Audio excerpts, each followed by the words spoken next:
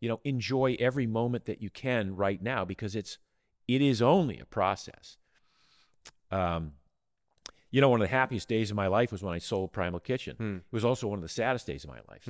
I used to run marathons and I used to do triathlons. You train your ass off, and it's a lot of dedication and hard work. And it's pretty much again, it's sort of a metaphor for how some people live their lives. Grind it, grind it, grind it. Struggle, suffer, don't enjoy it. Manage discomfort, manage pain, and maybe one day you'll win. Hello, you radical health seeker. Welcome back to the show. This one is a very special episode as I sit with one of my personal health heroes, Mr. Mark Sisson. If you don't know who Mark is, then maybe you've been living under a rock, but he is an OG in this ancestral health space. He's been in the game for a long time. He is the blogger and author of many books, including The Primal Blueprint. His website, Mark's Daily Apple, is one of the most successful health blogs in this space, and he is the man responsible for that delicious Primal Kitchen mayo that you see on shelves now, which is seed oil-free. Mark has been in this game for a long time, spreading a message of health, and he has so much wisdom to share, not just from the health perspective, but also life lessons from an over 30-year-long marriage and his entrepreneurial efforts and how he is now optimizing for maximum enjoyment and longevity.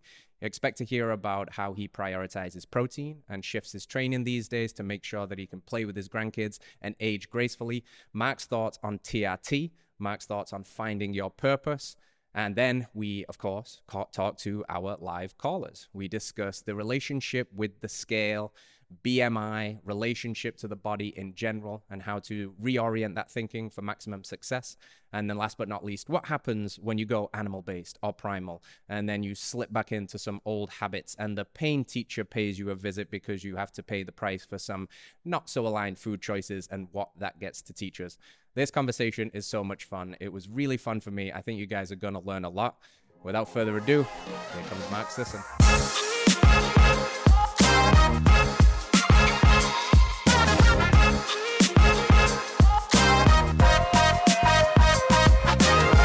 Hello, friends. Welcome back to the show. I've got an epic conversation lined up today with the man, the myth, the legend, Mr. Mark Sisson, Mr. Primal himself. How are you doing, Mark? Welcome to Austin. Welcome to HQ.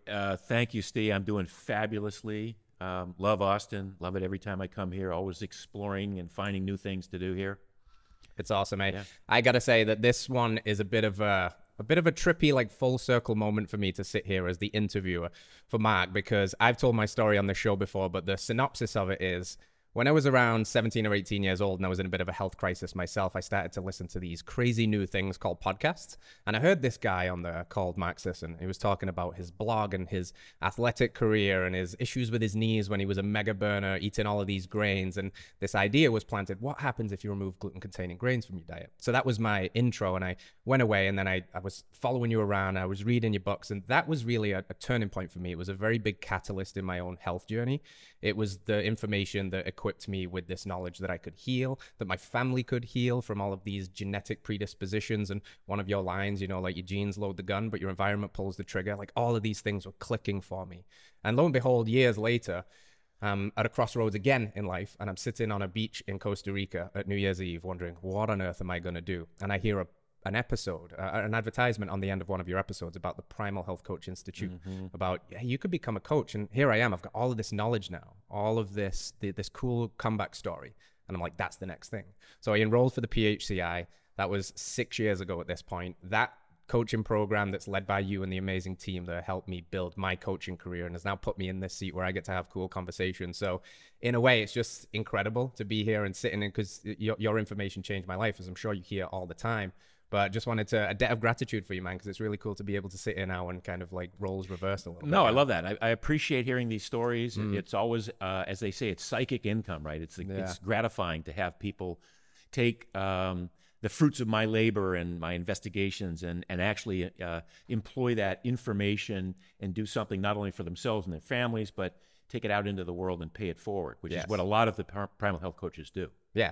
That I always think about ripple effects, right? Yeah. Like you start as just a man and you can reach so many people, but then through your blog you reach infinitely more. And then all of a sudden now you start coaching coaches and they go out and they reach that, and it's like ripples on ripples, and you've got all these other things going on, these new brands, there's your mayonnaise in the stores and all of this stuff. So before we dive into all of that, I'm kind of curious about Mark's story, like going way back, to who you was as a child in your upbringing. Were you always purpose driven?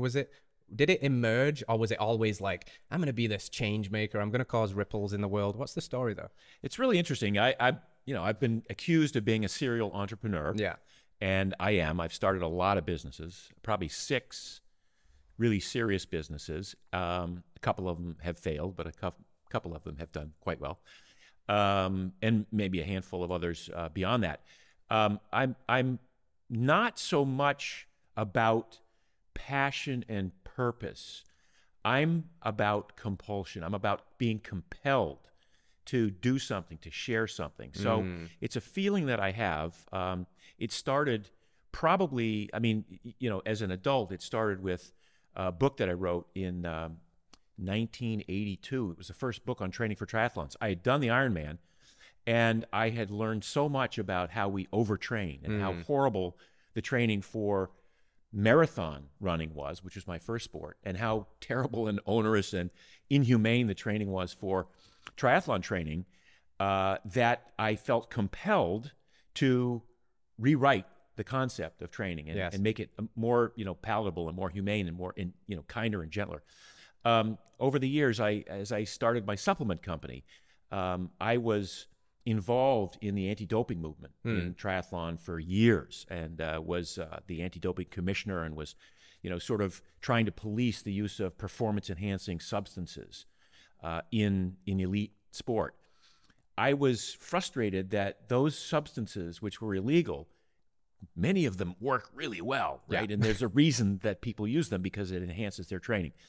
So I created a line of supplements to, safe, legal supplements that athletes could use to enhance their recovery. I felt compelled to share that information, that research that I'd done, with the rest of the world. Like, these are amazing opportunities to compete at a higher level, to recover faster, by judiciously eating certain foods and taking certain supplements.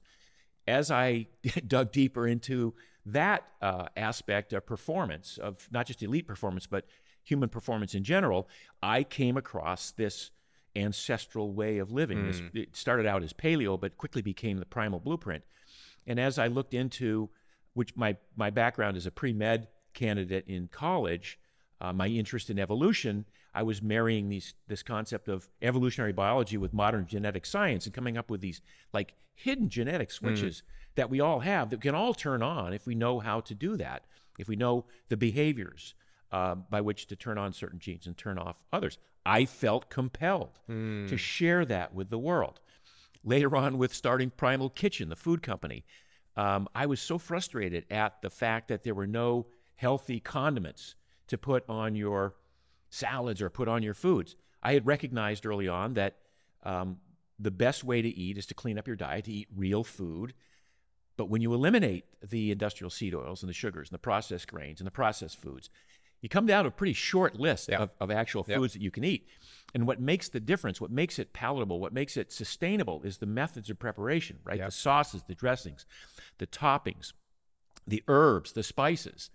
And recognizing that, and then going out into the stores and seeing that all these things you could put on food to make it taste better, they were all junk. They were all horrible. So I set about to create products that were based on healthy ingredients.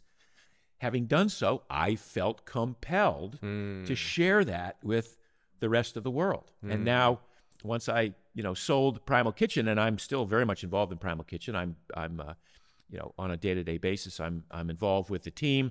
I'm the face of the brand.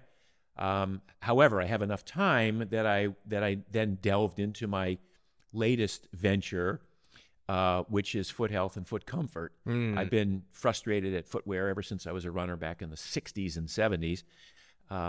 And so I felt compelled to create a new type of shoe, to reimagine footwear. And we'll talk about that a little bit later. Absolutely. But Yeah. it's so back to the original. I go online and I look at these Instagram business coaches talking about passion and purpose and, what's your passion? Well, look, if we followed our passion, we'd all own an ice cream store. Yep. And we would have done that from the age of 12. Yep. Purpose is great, but without something behind it, it's tough to really get up every day and go at it and hit it hard, right? But so I like to use this term. I mean, compulsion has its other negative connotations too, right? But I'm feeling compelled to share the excitement that I have about whatever it is that I'm discovering. I feel compelled to share that with the rest of the world. Yeah, I'm really glad you said that, actually, because I think it's almost like a newer Disneyland version of life, that you should find your passion and let it consume you from the inside out and then just go about becoming this artist. But you said something that's really important there as well, in particular, if that's sold to the youth. Like, how do you even know? I mean, like you said, you were kind of a 60-year overnight success? No, that's exactly right. Yeah. I was... I started Primal Kitchen when I was 61. Right. And when I was 18 or 25, did I think I was going to be the Mayo King of Malibu? Right. Was that my passion? Absolutely not. It's kind of funny because by exploring and opening certain doors and having other doors slammed in your face, the real challenge in life is to discover the opportunities. Yeah. And then see whether those opportunities resonate with you. And so I wasn't even a big fan of mayonnaise. Like I wasn't like, oh my God, I have to create a mayonnaise. When we went to the kitchen and we said, what is it that people want? What do people like to make their food taste better? And one of the things that had been kicked out of the pantry early on with paleo and primal and ancestral was mayonnaise. Yep. And so anybody who was like, what am I going to eat healthy? I can't eat salad. I can't eat tuna salad, chicken salad, potato salad because I got to use mayonnaise, and all mayonnaise sucks. Yep. So for me, it wasn't about, I'm passionate about mayonnaise. It was like the first thing we were able to make and produce commercially and in a way that was sustainable was mayonnaise. And so I'm like, okay, I feel compelled to share this with the universe because this literally could change people's lives. And you talked about that sort of downstream effect. I initially wanted to have change the lives of 10 million people, and I started doing that with Mark's Daily Apple with my blog, and then I wrote some books and I did some seminars and we did some experiential retreats and things like that. Certainly, the Primal Health Coach program was one of those ways of leveraging and getting more and more people. If I'm going to affect 10 million people, I can't do it myself, right? Well, another way of doing that, by the way, I had to add a zero to that. Now it became 100 million. But another way to do that was to create foods that were attractive to people who never even heard of ancestral or primal or paleo. That's right. But who would like the food, pick up the label and go, oh, interesting, it has no offensive ingredients, and get it into their hands that way. So there's this exponential way of and multitude ways of reaching people, and I think it's incumbent upon an entrepreneur to then discover those opportunities. Again, not because you're passionate necessarily, you can be passionate, but not because you're wickedly passionate about something in particular, but because you've discovered an opportunity to serve humanity with a gift that you've created. Oh, I love it, man. So closing the loop on this passion thing, because I do get asked by it a lot, like in terms of followers and people that are tuning into this kind of content, again, with this myth of like, I'm just going to find my passion. I like, look, if you're lost and you don't know where to start, then what you should do is maybe forget this idea of finding your passion at all and focus on just living in alignment, trying to become the healthiest version of yourself, because to be radically healthy in a world that's kind of set up to make you sick will teach you an awful lot. And maybe by being on that path, your purpose might find you because it's experiential, you learn a lot. And everything that you just said about that was all of your attempts to solve the problems. And that's what businesses are, right? They exist to solve problems. So the problem of people didn't have healthy condiments, you're like, I can solve this problem for people. But for the longest time, the biggest problem you were helping people solve was just this conundrum of human health. Right. And you've done it for decades at this point through the lens of ancestral wisdom and primal living and the primal blueprint and your laws and this amazing framework that maybe even still to people that are newer to this world is a crazy idea. So like what is the, the big or the zoomed out perspective of the primal blueprint to fitness, this evolutionary ancestral lens of living a healthy, radical life?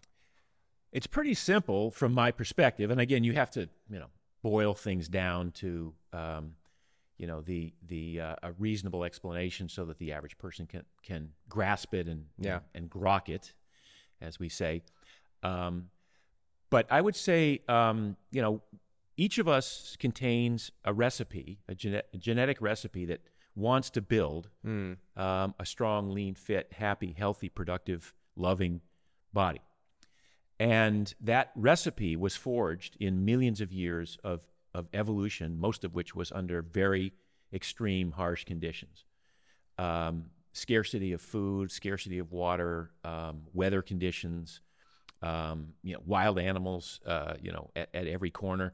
And so that crucible of evolution created a recipe that we all carry today.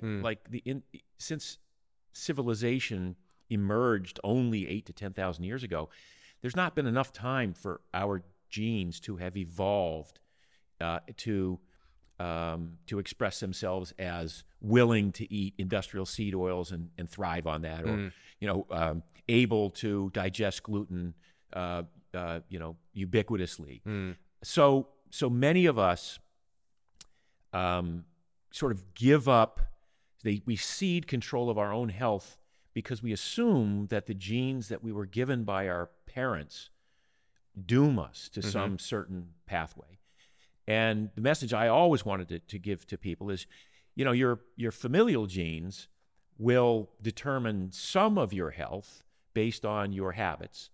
But those are really, it's your human genes, the things that make you human, that are malleable and that you can, based on your inputs, based on the food you choose to eat, based on the workouts you choose to do, based on the amount of sleep you get, the amount of sun exposure, the amount of play you engage in, how often you use your brain. Like, everybody makes protein the same way. Everybody burns fat the same way. Everybody's immune system pretty much works the same way. It's just the degree to which it does it that shifts from one family to another, or from one set of specific genes to another. So within that range, there's a lot of room to move and say, I may not be genetically predisposed to be on the cover of Muscle and Fitness magazine. I may not ever get down to 8% body fat, but I can certainly become supremely healthy, wickedly fit, and live a very productive and healthy life if I choose to engage in certain behaviors, if I choose to engage in or consume certain foods. And so my job has always, and yours has been for the longest time as well, to allow people to see what those behaviors would be. And what would it be like if you shifted away from industrial seed oils and your inflammation subsided? What would it be like if you skipped a meal once in a while and started to develop some metabolic flexibility and burned off fat when you weren't even trying to burn off fat? Yeah. What would it be like? So giving everyone this opportunity to choose to engage in behavior has always been my mission in life. Like, I feel like, man, I found this secret and I just want to share it with everybody. You don't have to do it. You don't have to listen to it. There's nobody's, but I feel compelled to let you know that this is what could happen if you did this. Exactly. And it sounds like your curiosity is just always driven you, right? Not settling, always going for more. Now, you're turning 70 this year. Is that correct? Yeah. Right. So like, for people that don't know what Mark looks like, if you're listening on audio, if you could choose to look like Mark looks at almost 70 years old, you're probably going to bite the hand that feeds very, very quickly. You've obviously a walking, living, breathing embodiment and testament that this lifestyle works if you apply it. But you also, because you're inherently curious, you ask questions, probably sometimes get you in trouble, but also reveal amazing insights. Yeah. how is your thought process evolving? I mean, obviously it's jumped leaps and bounds from the mega burner carbohydrate days where you're probably smashing pasta the night before a race to carb load, to now maybe even this next phase in life, this aging really well. This, I've heard you talk about, you know, it's really important to prioritize protein for the muscle mass. And, you know, even more recent updates in your thinking, like a deprioritization of the big ass salad that was one of your kind of, you know, well, thank you, Paul. Thank you for helping me make that decision. Yeah. So what's going on? What's some big shifts more recently in Mark Sisson's life? I think the shift is just one of accepting the aging process with ease and grace. Yeah. Well, not so much ease, but with grace. You know, it's to face your own mortality. For me, it's never been an issue because I was an athlete, I was always performance driven. Mm-hmm. And to this day, I'm like, oh, maybe I can set a PR and something new, right? I can set a personal record in some new thing that I've never tried before. And I've sort of dropped that now. Yeah. So now my diet is much more inclusive of the things that maybe 20 years ago I completely omitted. Yes. Again, within reason. I don't want to hurt myself. I don't want to. But this is not about a dogmatic adherence to my particular way of eating. It is, at the end of the day, it's about enjoying life. Mm-hmm. So we many of us in this space get caught up in the dogma and the biohacking and all of the stuff that we can do to somehow, I don't know, improve our health by with the least amount of effort, possible. I first and foremost, I just want to get the most enjoyment and pleasure and contentment and fulfillment out of every moment I can, and so that doesn't mean that I have to, adhere to some dogmatic thing. In fact, if I want to have a little bit of dessert, I'll have a little bit of dessert. If I want to have an extra glass of wine, I'll have an extra glass of wine. If I want to take 4 days off of training, I'll take 4 days off of training. I want to enjoy. You and I, before the show, we talked about our new mutual friends, Sonny and Michelle, in St. Bart's. I mean, that was a debauched 4 days for me, right? I had a great time, and I was, because I wanted to extract the greatest amount of pleasure from that. I did so. I did it within reason, so I know when to pull back and when to say, okay, 4 days of this is about all I can handle. I couldn't handle it every day like a lot of people do. So for me, my latest iteration is one of just sort of saying I want to enjoy my life. I want to spend time with my grandchildren. I want to hang out with my family. I'm not so I'm not so rigorously adhering to any sort of a training strategy like I would have even 5 or 10 years ago. Right? I wake up in the morning. It's like, what do I feel like doing today? Not like, I don't wake up and go, oh shit, today's leg day. I better prepare for leg day. I wake up in the morning and go, yeah, maybe I'll do legs today, or maybe I won't, or maybe I'll go for a fat bike ride, or maybe I'll go for a paddle. And it's the freedom to make those decisions on the fly and not be beholden to a script that now gives me pleasure. Yes. That freedom would have scared me 10 or 15 years ago, right? But today, that freedom of just like, I'm so set and I'm so confident that my metabolic flexibility will take care of me, that my fitness will take care of me, that I'll be able to, engage in this new activity, this new game without getting hurt. All those things give me the freedom to kind of choose things on the fly without adhering to a script. I don't know if that makes sense to you, but it does. I just made that up. I've never been asked that question before. So. That's so cool. What I'm kind of pulling and hearing from that is this crazy word called balance. Like it feels very balanced. And I always think that balance is the key to sustainability and longevity, but to be balanced in a world that's desperately out of balance can even sometimes make you look extreme. And we go through various personal iterations of that. Like you said something there that's really key. You've kind of gone to extremes on both ends. So you've expanded your range, which means you know where your center is, which means like if you let loose on vacation for 4 days, you know that you're coming back to your center because it's who you are. Now, I guess the problem for some people is they don't know that yet. They haven't gone to those extremes. They've not done the elimination diets. They've not prioritized this. But that's coming from a place of lived experience for you. You've got a lot of wisdom. You know, I'm sitting here and you've got twice the life wisdom as me. And I think you learned some stuff along that path, right? And you're now prioritizing and optimizing for longevity and health and playing with your grandkids. And I just think that's very, very important. I have a question for you, being in this position for such a long time and knowing that now, what you know. What if you, so I think about the aging population and a similar demographic for you. Like, what's one big thing you would like to see generally that population do more of? And what's one big thing you would generally like to see more of in the youth? So if you now, from the seat of wisdom and the wise monk on the hill of having so many years in this, what's one big thing in the aging population? And then what's one big thing in the youthful population that could really be a serious needle mover on this thing called health? Well, in the aging population, it's muscle mass, right? That's 80% of the battle, as far as I'm concerned, in managing mobility, blood flow to the brain, strength and agility, balance comes into play there.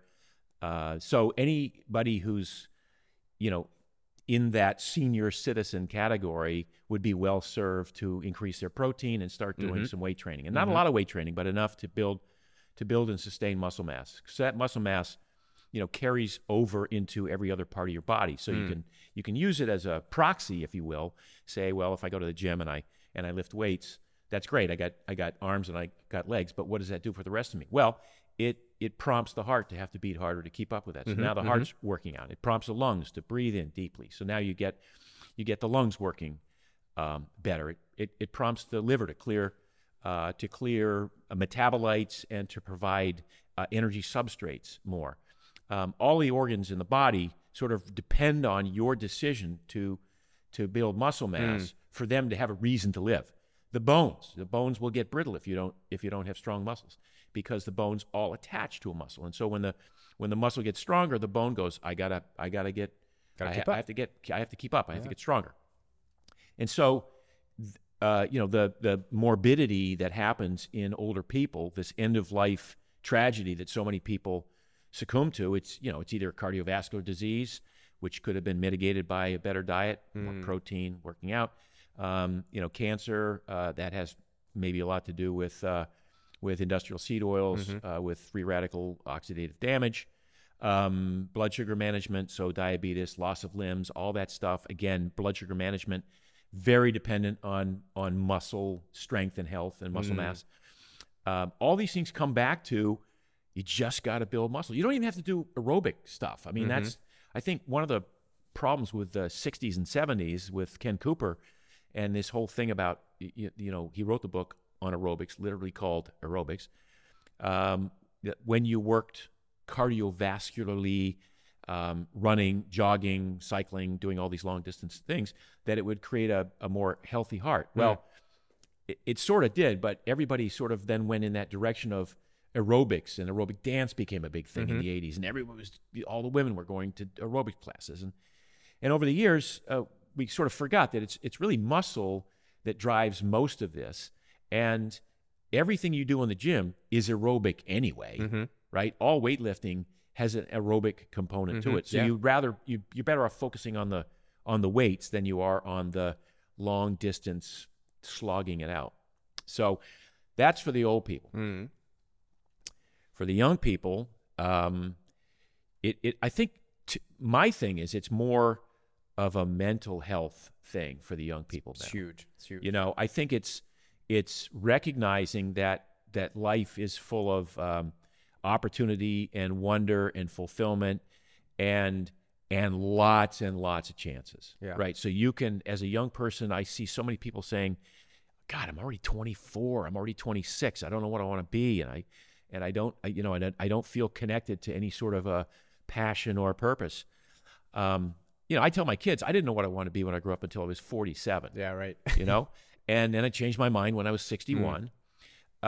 So there's no meter running on your decision to participate in life. It's just what I tell young people, especially young entrepreneurs, is live your life. Don't postpone living your life while you're building your brand or building your business. But enjoy every moment that you can right now, because it is only a process. One of the happiest days of my life was when I sold Primal Kitchen. It was also one of the saddest days of my life. I didn't know what I was going to do. Right.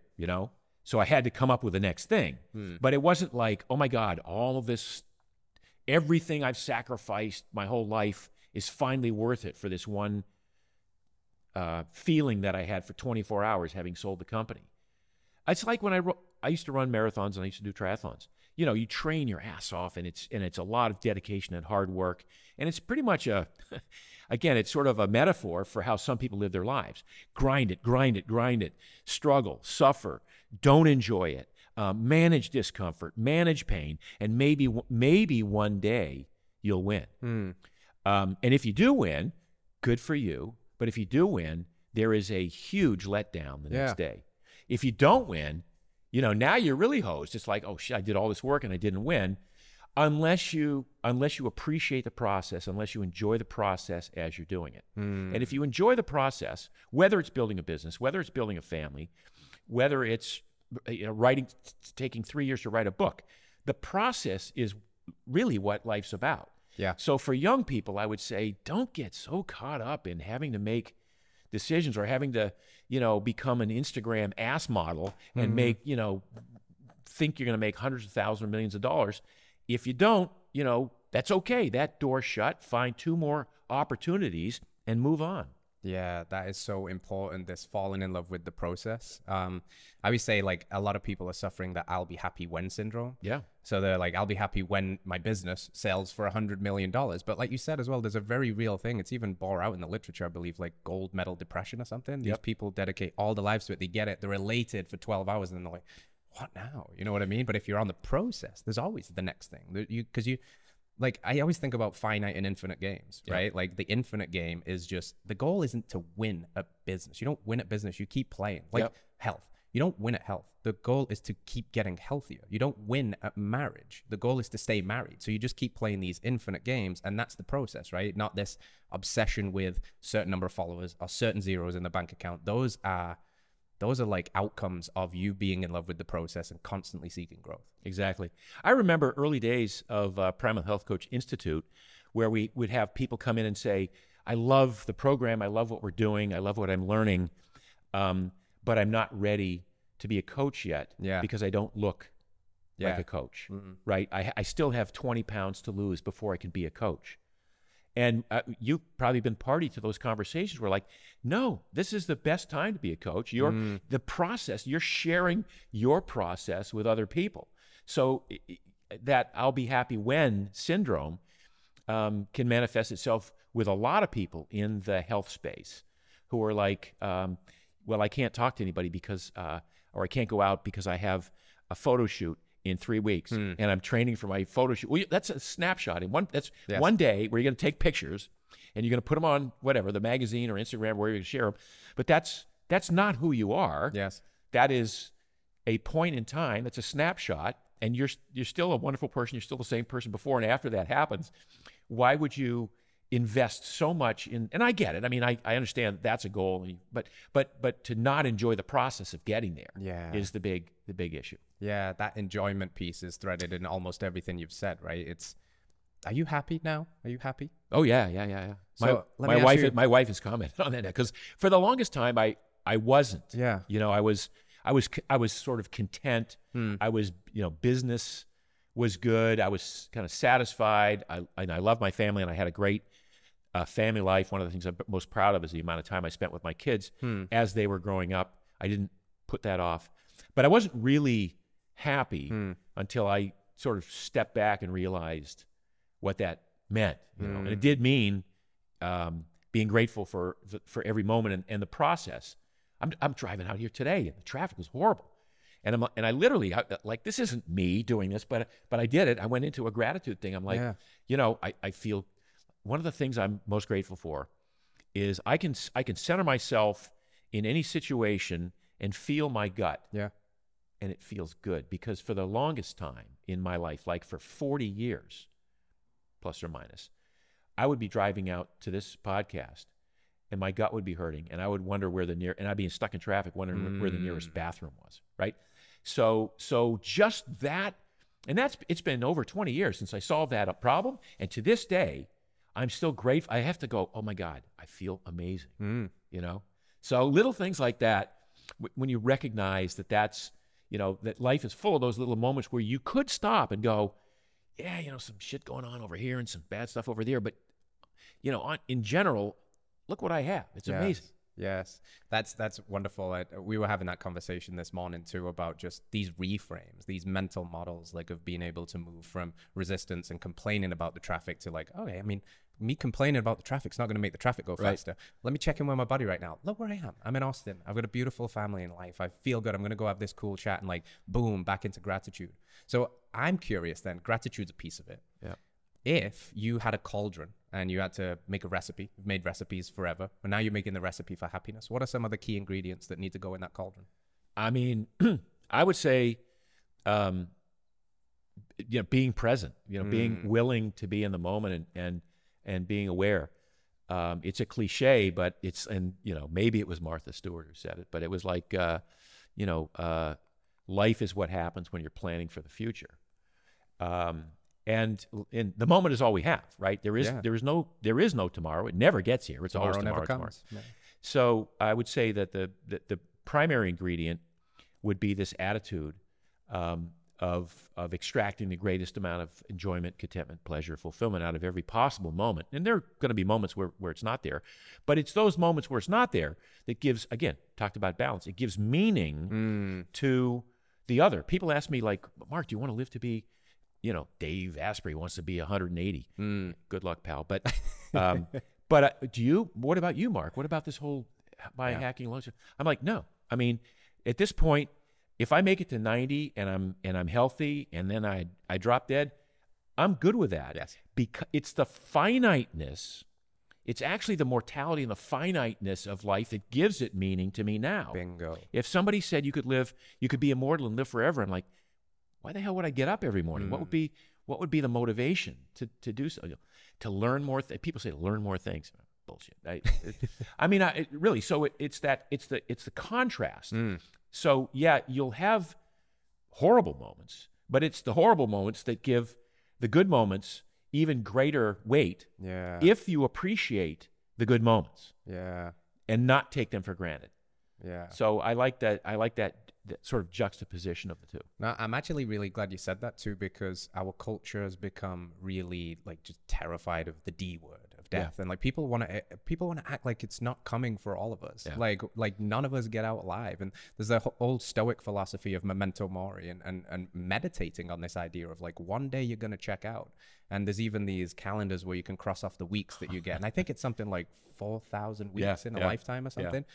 But as you start to get, you're like, oh yeah, I mean, that does give that polarity to the fact that this is a blessing because I'm not always going to have it. And the pain gives more rise to the pleasure when it comes around and things like that. And I think that's just an incredibly wise thing. And I think we should put that conversation on the table and then get to decide, well, if death is coming for all of us, and hopefully it's not painful and it's distant in the future, but we've got to decide how that makes us want to live. Yep. And health is a key recipe in that too, right? Because if you have your health, like you said, you want to be the 70-year-old that's not wheelchair bound, that's not taking medications and all of that stuff, but is thriving and can still go on the hikes and stuff like that. So that's what I want to focus on now for you a little bit in terms of your training for longevity, your balance, your play, the mental aspect of it too, but also the physical. And we want to talk about the new serial entrepreneur endeavor, the Paluva shoe, because I'm sitting here, you can't see it on camera, but I'm barefoot. I'm barefoot as much as I possibly can. Really believe in the feedback mechanisms through the feet and how it keeps our brain sharp, even cognitively, but it's our foundation, right? So how are you training these days, and what's going on with these crazy new 5-toe finger shoes and Paluva, and tell us the story there. So how I'm training these days is, it's more cross-training than ever. I do maybe 2 days in the gym of sort of, upper body, body weight exercises. I try to ride a fat bike on the beach twice a week. It's an incredible workout. I don't know if you ever get to Miami, I'm taking you out on the bike, man. But it's a fat tire bike, so it's 4.5-inch wide tires with low inflation, and we just ride on the sand. We'll do 10 or 15 miles on the sand. Burns the legs, I'm guessing. It burns the legs. Yeah. And you know, the irony is the slower you go, the harder it is, because you're literally stuck in sand and it's spinning. But it's good because you don't have to wear a helmet, so you can be outside and riding a bike but not having a helmet.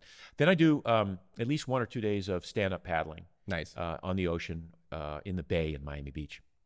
When I go to Europe in the summer, and I have a house that I rent a couple months, and I have a standing sort of stand-up paddle session there. So stand-up paddle is still I think it's the greatest single workout ever devised. The core, right? Yeah, I was surprised when I did it the first time how much my obliques were firing. Obliques, serratus, everything is like, you know, and so that's my thing. So, and then I play a little bit of Frisbee. I play a little bit of Ultimate. So I try to mix it up, not so much because I'm not training for a sport anymore. Right. I'm training for general life, right? Yeah. And the ability to maybe go for an hour and a half hike. Yeah. Without ever hiking that much, and be able to do it and break into a little bit of a jog on certain parts of the hike, to be able to go on a long bike ride with somebody, you know, to be able to play, to tumble with my grandchildren in the backyard. I mean, you know, as you get older, you go, oh, that's what they're talking about, getting up off the ground. Yeah. How that's really a life skill to get up off the ground. Not just once, but 16 times while the kid's like, let's go do this. Okay, sit down. Let's go do this. No, come over here. My granddaughter calls me Poppy. So, and, you know, to be able to participate in life is really the motivator now, much less than getting ready for some event or some calendared goal. Yes. And how big of a piece to that puzzle is also the restoring of function, like when you said the getting up and down off the ground, the body's ability to move through its full ranges of motion, and the feet, again, this foundational pillar that everything stems from. So what's the story there with this foot health thing? And let's see some of these shoes. So I've been a fan of foot health and shoe comfort for the longest time. I've been, you know, as an early adopter of the first 5-toed shoes, wore them almost exclusively for a long time, but was never really satisfied with the look of them, and always felt that they were great for maybe the gym, but not so much for hiking long distances or walking on pavement for long distances. You know, to your point, you know, just going back to feet and being barefoot, we are, you know, this crucible, this evolutionary crucible in which we evolved, consisted of us walking barefoot, bipedal barefoot, on uneven surfaces our entire life for millions of years, right? So it was you know, some rocks, but mostly matted grass, hard-packed dirt, mossy areas, and every footfall, your brain was supposed to get signals from the 8,000 to 10,000 sensors in your foot.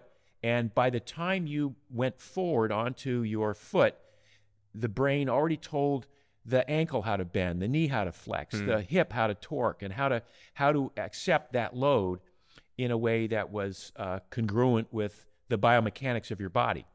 So you know, we have these amazing feet that then we encase in these casts that we walk around in all day long, bypassing all of that sensory input, ceding the control of our shock absorption not to the appropriate biomechanics of loading, but to a cushioned sole, you know, a midsole that somehow is supposed to absorb the shock, allow us to run.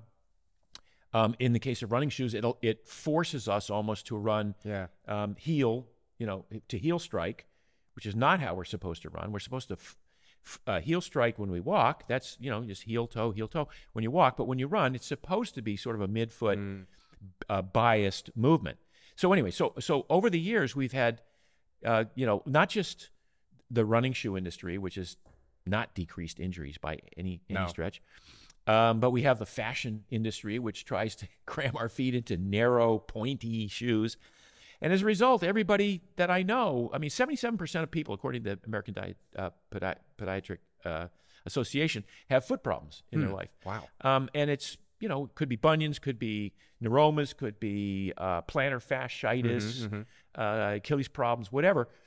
It's because of our shoes.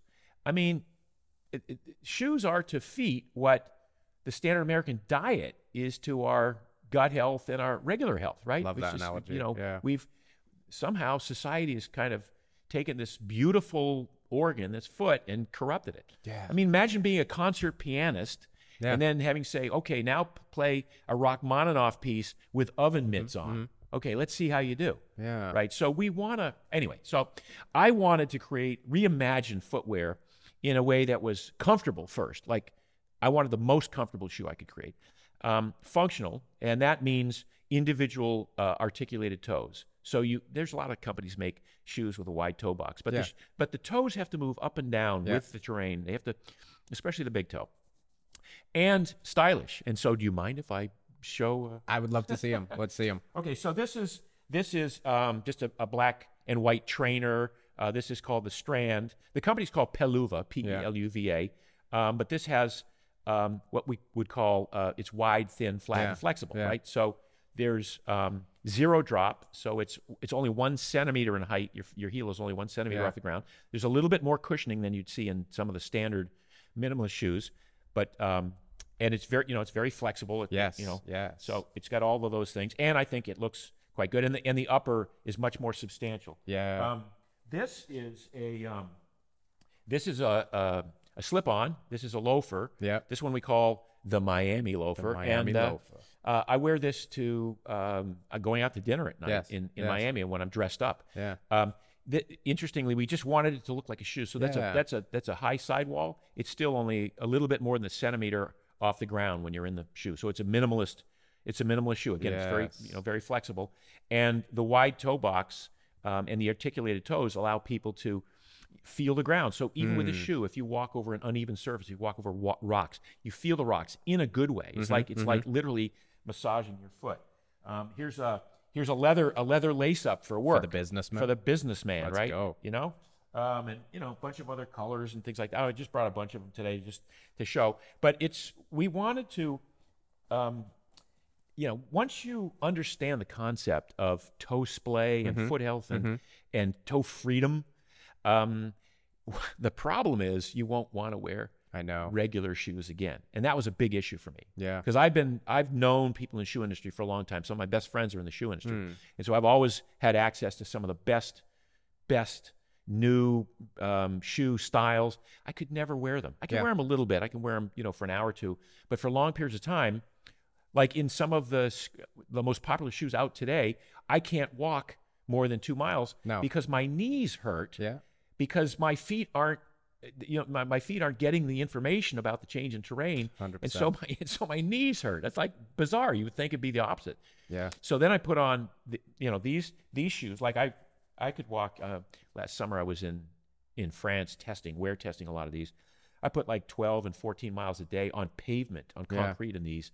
Just felt beautiful the whole time. So the idea was we have what we call a Peluva for all occasions. So once you understand the concept, you say, well, that's great if I'm in the gym and I'm doing squats and I want a nice wide base, but what about when I go to work or I'm a nurse, I'm working in a hospital, what can I do? Well, we have offerings, we have styles that work within the context of all these different life situations, going out to dinner, going out to drinks, going with your friends, going to events, in the office, in a clerical situation, in a warehouse. I mean, so and it's just exciting to me to think that I love it. That this is where footwear should have gone starting 20 years ago. Yeah. But it got sort of sidetracked with the ugliness of the five-toed shoe concept. Isn't that an interesting take that this is what shoes should be like? And only because we have this expectation that these other things and they should look a certain way, that's why these can sometimes be seen weird. But no, that's the foot. And I love what you said about this kind of like incredible piece of technology that we have. There's like a third of the total bones in the human body are in the foot and something like that. Like all of this feedback. And it's interesting. I started playing with CrossFit recently, and there's some Olympic lifting in that. So I got some Olympic lifting shoes just for those specific lifts, like snatching and power cleans. And I have those things on for 10 minutes and my feet feel like they're dying. Yeah. There's like a loss of blood flow to them, and like it's so cramped and tight. Now they help with the lift, but man, I can't wait to get those off and get my, nice wide foot back. There's a great example of it helps with the lift. When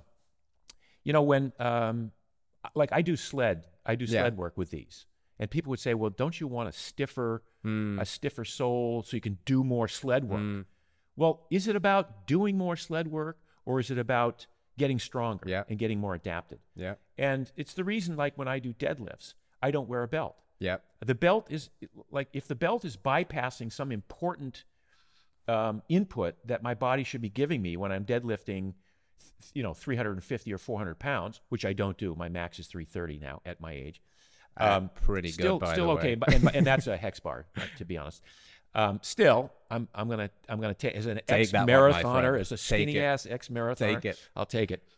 But the idea that you should use shoes to bypass the information so that you can do more work, to what end? Yeah. Right now, if you're playing soccer or football, you wear the cleats, and I get it, and that's going to bind your feet up. But those guys have some of the ugliest, nastiest feet ever. Yeah, they right? do. And so they would be well served by spending all their other time, all their waking hours, either barefoot, which is always number one. Barefoot's always number one, or wearing paluvas. Now, why is barefoot number one? Well, it's number one because you want that true sensation. The problem is, again, we grew up, or we evolved in the context of grass and dirt and rocks. Almost every surface now is concrete, pavement, marble, tile, hardwood floors, and the feet they did not evolve to be walking all day on that. So when you say we evolved to be barefoot, we did, but not in the context of a modern city where I'd like to go barefoot, but even if I did, it would hurt me. It would hurt me. Yes. So the idea that with the Paluva was we wanted to create the same feeling as you were walking barefoot on a putting green. I like it. So yeah, I like it. Awesome. I have a couple of questions now I want to pivot into that are a little bit more selfishly for me, but also I think this emerging conversation around a couple of these things in our culture, it's really important to address. So I'm sitting here now talking to someone that's in incredible shape, staring down the barrel of 70 years old, and prioritizing staring down the barrel. Was said playfully, but with a 330-pound deadlift, let's not forget. And talking about the importance of maintaining muscle mass and performance, and it's something I think about because it's such a big part of my life too. And I want to one day look like you at that age. And there's this emerging conversation around supplements and potential hormonal replacement and TRT. And I saw a really scary stat recently. It was out of the UK that said something like there's over 10,000 teenagers getting on performance-enhancing drugs at an early age. 10,000? Yeah. It's a much bigger number than that. You think? Yeah. It's 10,000? Yeah. That's in one small town. Damn. No. It's millions. But anyway, yeah. Well, my thought train is I think there is a case and there's a place in people's lives to use these, kind of like marrying the scientific understanding of the importance, like a testosterone replacement therapy for optimal aging, and even not just muscle, right? Brain health and mood and dopamine, but also not jumping on them too quickly. To your point, like with the shoes, mask something that's a root cause. Like a 30-year-old shouldn't necessarily need testosterone. If they go on it, what are they missing? Just like in the shoe analogy, you should maybe address the mobility as opposed to just jumping on the TRT. So I want to get your thoughts and ask you, what's been your protocol like that with age? I know I've spoke about it in the past, but where is the right time and place to think about something like getting exogenous support, for something like testosterone? I do. I'm aware of 30-something and 40-something people starting on TRT. If you have chronically low levels and it's going to enhance your life in measurable ways, I would not be against it. Yeah. I waited until I was 60 to start. Yeah. I didn't. I could have said, you know what, I'm going to be all natty for the rest of my life. That wasn't necessarily appealing to me. Yeah. I'm genetically a skinny guy with I should probably I raced at 142 pounds. I weigh 170 now. Yeah. And I'm same body fat, by the way. Right. So most of what I have is either muscle So a little bit of extra fat and bone density. And bone density is a big part of that, right? So I want to carry that extra 5 or 6 pounds, not 50 or 60, but 5 or 6 pounds of muscle for as long as I can. So I've been doing TRT since I was 60. Would I recommend it in younger men? Again, if you test chronically low, Yeah. sure. In your 20s, I don't see a reason to do that. Now, part of the problem with what we know about testosterone replacement is the industry has said, "Oh my God, it's dangerous, it's horrible." No, it's not. It's one of the most benign. I mean, there are millions of people doing steroids. Yeah. And not a lot of them are dying, and not a lot of them are really in horrible shape. So it's probably one of the biggest sort of experiments, uncontrolled experiments in a long time. So the idea that I had a big problem with this in sports when I was saying, like you do the Tour de France and you ride hard every day for 21 days, like hard, like life-threatening hard every single day. And you got to get up every day and do it again. And so a lot of the people who tested positive for testosterone in the Tour didn't have like huge off-the-charts levels. They had levels that were very low, but just enough to let them survive to get to the next day, right? So the idea that you would take an elite event like that and then somehow prevent these athletes from taking a powerful medicine, a medication that would let them recover, is sort of ironic that you're forcing this on them. But I don't know. I'm kind of rambling here, but I'm not against taking TRT. It's kind of a if it's controlled and you test, do blood tests for it. I'm going to continue to take it for the rest of my life, and I know some of my friends who take it, and it's just a little bit of an edge. And my wife's been doing hormone replacement since she was premenopause or menopause. Yeah. And it changed her life. Yeah. So that's one of those little areas I'm like, okay, we can use modern science here. Bingo. In that regard, without feeling like we're cheating at some game of life. Yeah, exactly. You're enhancing again, exactly like you said, pulling out more enjoyment because what it affords. Now, if we talk about growth hormone, I'd say, I'm less inclined to do growth hormone, right? Yeah. So there, but I've done a lot of research into this, so we'll see what that looks like in the future. The one thing about growth hormone that intrigues me is the collagen building aspect of it. Yeah. And I think it's really interesting conversation because, again, like to your case, if you look at all of the potential benefits that are afforded to someone that's maybe hypogonadal and in the 30s, that it's going to enhance your quality of life. It's going to increase your libido. It's going to increase the chance that you live a long and healthy life, then get on it. But I think we miss sometimes the elephant in the room too, which I believe testosterone's been declining at about a 1% rate every year for about 50 years. Yeah. So that's like a 50% drop in 50 years. And that obviously points to bigger problems in our culture. We've said that seed oil thing a lot, and we've talked about these modern stressful lifestyles. And I think this is a big part of the testosterone story too. And I want to ask you about how the sun story, vitamin D, getting out. You've been a big proponent of being a fan of the sun for a long time. I'm a fan of the sun. Yep. What's your firstly, do you wear sunscreen? Sometimes. Okay. And here's why. I spend, so I'll take you back to, again, here we go back with modern technology and science. But when I did my DNA test a couple of years ago, it demonstrated that I'm not a good converter of vitamin D. So the amount of time I spend in the sun isn't reflected in the levels of vitamin D. So I take supplemental vitamin D. Yeah. And I'm a big fan of vitamin D, and I think but I spend so much time in the sun doing stuff that like whether it's riding a bike or a lot of stand-up paddling. And I live in Miami Beach, so I'm literally on weekends I hang out at the beach with my friends. Yeah. So I will put on a sunscreen after half an hour or so, a zinc-based sunscreen. So I'm very careful not to burn, but I get as much natural sun as I can. And then having said that, I do supplement with vitamin D because I'm not a good converter of sunlight. And it may, I don't know whether it's got to do with a cholesterol thing in my skin. It was a again, it was one of those chromosome analysis things that came back to me based on my Northern European heritage or whatever it was.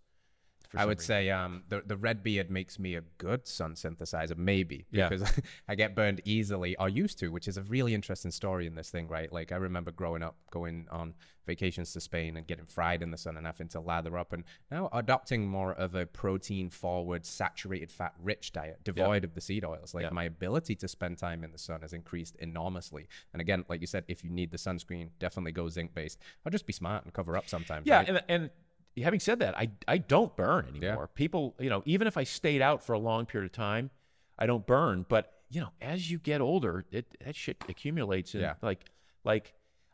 And it's, you see people who've been out in the sun and they're healthy and they don't have cancer, but they got freaking wrinkles up the wazoo. So I'm like, I want to kind of, and by the way, I do put on face sunscreen. Yeah.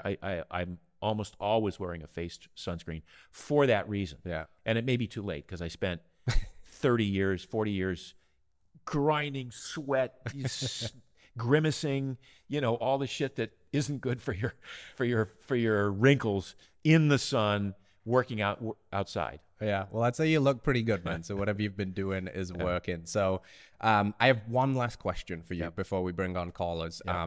I recently just celebrated a 10-year anniversary with my wife, and looking to other people that have done this marriage thing successfully for a long time. I believe you've been with your wife for over 30 years. Yeah, 35 years. Yeah. I'd love to hear some insights around a happy and healthy, successful long-term marriage, because that's rare these days. It's very rare, and we've come close to separating a couple times over the decades. And every time we got there, we got through it, and it was better on the other side. And so I think one thing that happens to young people is, again, they have this sort of assumption that if it's not working, I'm out. It's easy to get out. I'll leave. It's always easier to leave than it is to stay and try and fix it and repair it.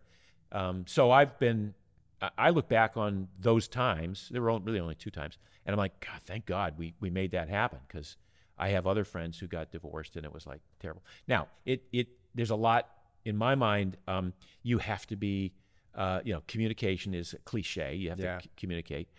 You have to have common interests. So children is always like the first common interest.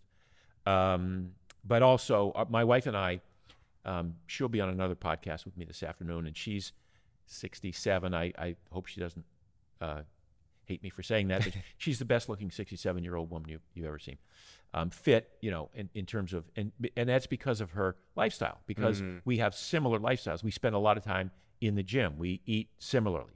So we have those common interests, and I can't imagine that happening with some, and I've seen it. You've seen it in the paleo community, where somebody's like all in on 100%. Vegan and somebody else is going full carnivore. It just doesn't work, right? So there's a lot of things like that, and I think you have to be attracted to each other. I think sex is still a big component of marriage, and as far as we're concerned, it probably wouldn't work if we weren't compatible that way too. So there's a lot of these elements that come together, and for some people they stay together for decades, and they have an agreement to do things differently, but it's convenient to live in the same building. I don't think that's the recipe for a strong marriage, right? But people do that. But having gotten married and raised our kids in Los Angeles, which is sort of the divorce capital of the world, and particularly the Hollywood area, we're pretty proud of the fact that we've been together so long. Yeah, you should be. Yeah. And like you said, not just in a generic, like we're doing this purely because of the contract of marriage, but we're doing this because everything that you've said today has been about maximizing enjoyment. Yeah. And that means, I love the point you said about when it gets hard, that's when most people just quit and leave. And the fact that you stayed and you said, no, you know what we got to do here? We got to work through this, and we'll be better for it. That's some sage advice, my friend. So thank you for sharing that. And we're going to wrap this one up with getting a couple of callers on the line. We've got Carrie and Joshua. So what we do now, we bring them on, they'll ask a question, and we'll riff on it a little bit and see what we can offer these folks. So Carrie's up first. She's calling from Montana. Carrie, come and say hello to Mark and I, and let us know what your question is today, and we'll see what we can do. Hi, thanks for having me. So my husband and I transitioned to an animal-based diet in January. And as I've been learning about dietary protein needs, I noticed most equations are based on ideal or goal body weight, and quickly realized I probably really have no idea what mine should be. My lightest adult weight was pre-children, and I was running but not incorporating strength. My fittest weight was probably during the 3 years we did CrossFit, and we're eating a pretty standard American diet with paleo sprinkled in. Mm. So I've been pondering all this false toxic information women are fed as we grow up, and I figured I can't be the only woman who's attempting a conversion to animal-based who really has no idea what her natural healthy body composition and weight should be, or what to expect from her body, as she transitions over to this new lifestyle. So I guess what would you say to us women who've been raised with these toxic views of body image, weight, BMI, etc., who are switching to animal-based? One, what expectations or shifts should we have in the way we view our weight and body composition? And then two, practically, what is the best way to figure out our ideal or goal body weight to make sure we're meeting our daily protein requirements? Awesome question, Carrie. Thank you for asking. I agree. I think a lot of people will really resonate with this question. Mark, this relationship to body composition and the scale, you've talked about this a lot over the years. How's your thinking and framing of that right now? I think the attachment to the scale is misplaced, as is the attachment to some BMI. Number one in my book is how do you feel, right? So that's always going to lead the way. How do I feel? Because if I'm, cut, ripped, looking fantastic, and I feel like crap, that's not the goal here. I don't want to maintain some artificial body weight, body image, body composition because I read about it in a magazine or in a book, and then feel like crap because everything else is kind of out of whack. So number one is how do you feel? Number two is, part and parcel of that. Instead of the scale, how do your clothes feel and fit? How do you look and feel in your clothes? There is no, because people are different and people have different backgrounds and different familial histories and different predispositions. I can't really even give a grid that says if you're this height and whatever that you should weigh this, which gets me to what was one of the original tenets of the Primal Blueprint, which was if you eat appropriately, your body will tell you what the ideal body composition is. If you eat appropriately, your body will get to a point where it's comfortable and healthy and looks good. And whether or not it's 22% for a woman versus 16% for a woman is almost irrelevant. It's the health aspect of that is most crucial. Now, one of the things that I look at in terms of protein, and I think going to an animal-based diet, your protein is going to be quality protein. That's great because that's always been a big issue for me. I don't look at protein from meal to meal, like should I get 20 grams at a meal or 30 grams at a meal, or how often should I divide it up? I don't even look at protein from day to day. I look at protein almost like how much did I get in aggregate over the last 4 or 5 days? So some days if I fasted and I didn't eat, it doesn't matter because the next day I had a little bit more protein than I would have metered out for myself if I were adhering to a everyday, 105 grams a day, everyday diet. So I wouldn't even pay as much attention to the meal-to-meal requirements or I would definitely not base it on my weight. I think it's fine to overdo the protein a little bit. Yeah. So if you said, well, the chart says I should be getting 100 grams a day, but I'm getting 120, I'm like, good on you. Yeah. Like, go for that. On the other hand, if a chart said I was getting 100 grams a day and I was averaging 75, I'd say you got to up the protein. Now, if you use protein as the lead in all your macros, and I always have, protein's number one. So if you just, like I would say for any woman, like 100 is a sort of a nice starting point. Yeah. And nobody needs less than 80 grams. And very few people would be well served by more than 150 grams. So you got a pretty narrow range anyway. There you go. And then if on a day-to-day basis you say, well, geez, last night I went to a restaurant and I had a 12-ounce, sirloin, and I ate the whole thing and it was amazing. Great. And then if today you say, well, I'm just going to have, scrambled eggs for breakfast and some bacon, and I'm not going to eat until dinner, and I'll have a piece of salmon, that's great too. So the using protein as the basis for everything else in your diet is a great way to start. Then you layer on, okay, how much do I want to eat vegetables? If I'm going to be animal-based, do I want to cut back on my vegetables, which is fine with me if you do, and how much, how many carbs do I want to add into the equation? And if you've listened to Paul Saladino, and we know that some amount of fruit is perfectly acceptable and appropriate on an animal-based diet. At the end of the day, what you realize is that it doesn't take that many calories to maintain muscle mass, maintain strength, lose body fat, stay healthy, in other words, not get sick, and most importantly, not get hungry. Like, it doesn't take that. If you are using protein as your primary indicator or primary value in any diet, and then just sort of plugging in the rest of the healthier elements of the diet as you are hungry or not hungry, you're going to do just fine. And what's going to happen is your body composition over time, you're going to burn body. First of all, you're going to develop metabolic flexibility, and that'll allow you to burn fat all the time, whether or not you're working out. And then with this metabolic flexibility, you can go longer periods of time without eating. And as long as you're not hungry, that's fine. That's your body telling you, I can do this. I have the resources. I have the stored body fat. And over time, you'll trend toward your ideal body composition. So I'd almost work it from that angle rather than charts and graphs and how do I figure out where I should be. Does that make sense, Carrie? Yeah, it does. And I think part of the challenge for me as a 1 on the Enneagram, I'm very type A and love lists and charts and all of that. It's training my body and my mind, honestly, to trust my body, I guess. And that's affirming to hear you say that the process is about getting in touch with our bodies and understanding what our body needs, not what someone else outside information is putting on our lives.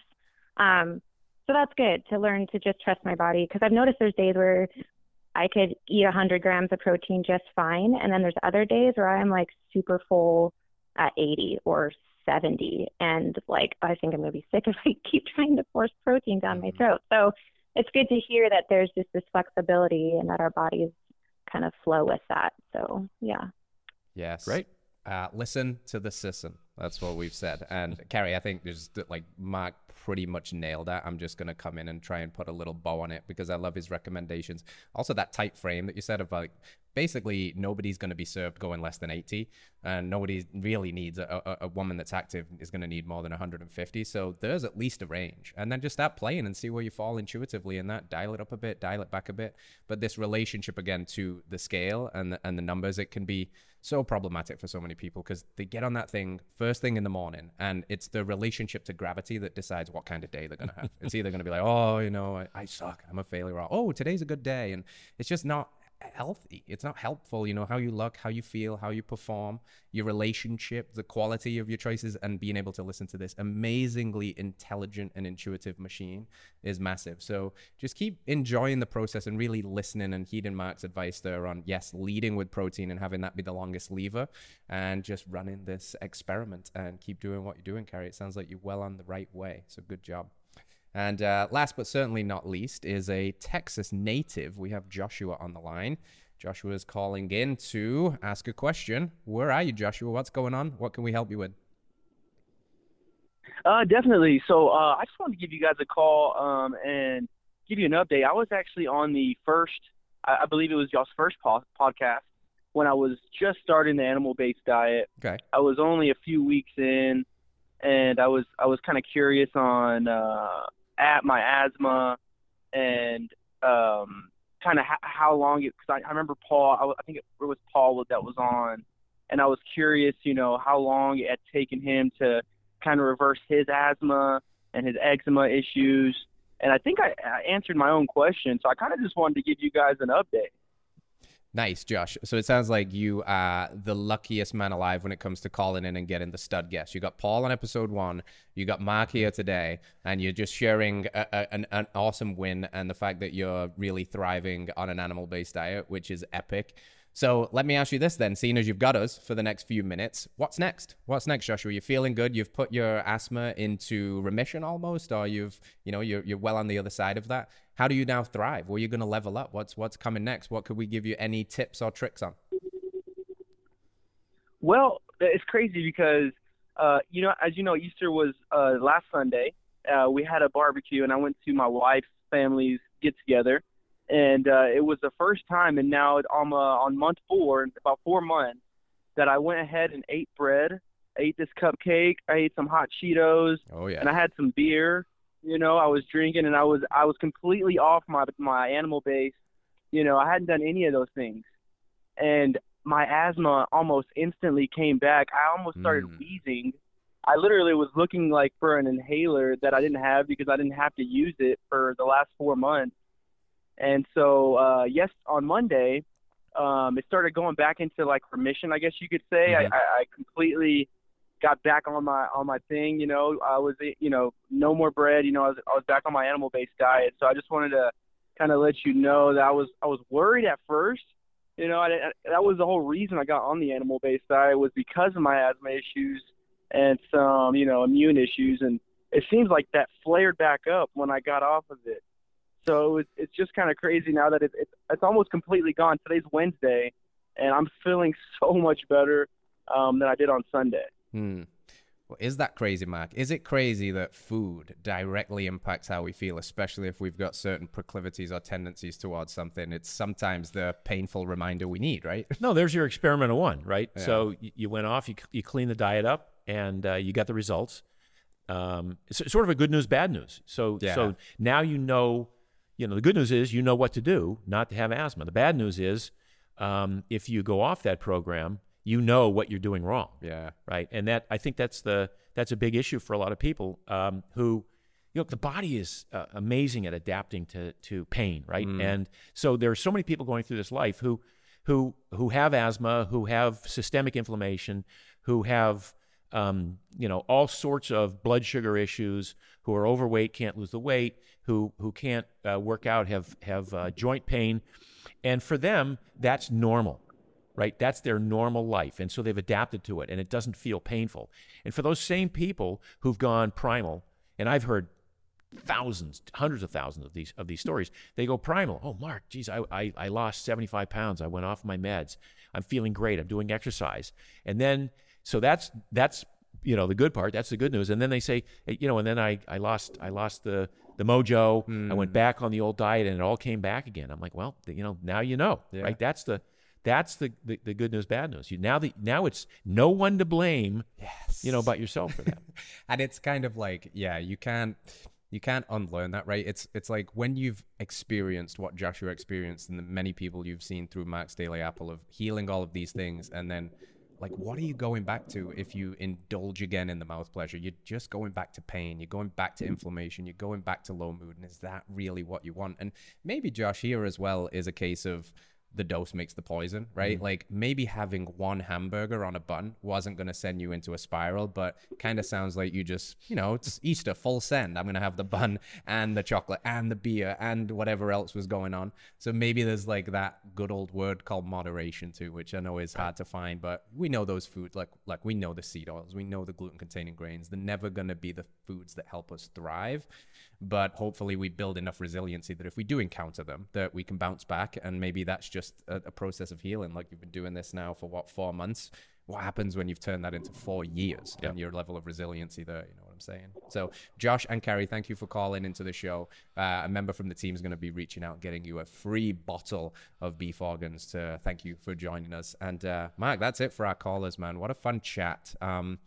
I would just like to open the floor for anything you've got to say. Let people know where they can find Paluva and any kind of just closing words, closing thoughts, closing bits of wisdom. One more thing. What does it feel like, I guess, does it feel like almost to be passing the torch to a younger generation of healthpreneurs? Like you've led, like you're a goat the greatest of all time in many people's eyes. Like, now being in this for so long and seeing these new people come up, do you feel like there's almost an energy of like, my work here is done in this field? Obviously, you've still got a lot of gusto left in you, but what's the relationship? Oh, no, like? no. I love this. I love the fact that there are so many podcasts and so many books coming out and so many practitioners that are embracing what was a real fringe concept when we started it in 2003, 4, and 5, and then the blog in 2006. So it's a great feeling to know that the early work that I did, because again, like I was the guy saying, don't be afraid of saturated fat. Yeah, right. That statins are bad for you, that you can't lose weight doing exercise. And people are like, you're crazy. You should not be, like, you should be shot for dispelling that or disseminating that information. So it feels very good to be validated that way. In terms of where people can find me, I'm at Mark's Daily Apple, blogging again regularly. I'm Mark Sisson Primal on Instagram, and then Peluva.com is the new shoe company. I really encourage people to go check that out. Peluva, Peluva.com. It means Pe is foot and luva is glove in Portuguese, so it's foot glove. Very cool. Yeah. And then in terms of just general advice, I think sort of the theme of this show was kind of enjoy the process, enjoy the moment. Thank you very much for being here, Mark. We'll put everything in the show notes. I hope you enjoyed the chat. This was a real pleasure for me, man. I appreciate your work, that you've done a lot, and I hope we continue to keep your wisdom in good hands and paying it forward and creating more ripples. So thank you very much, my friend. Thanks, Steve. Thanks, everybody. We'll see you next week. All right, friends, thanks for tuning in to another episode of Radical Health Radio. We got a fresh new podcast for you every Wednesday. If you enjoyed the show, consider liking, subscribing, reviewing, and rating us on your podcast platform. It helps to spread this message of radical health. We'll see you next week.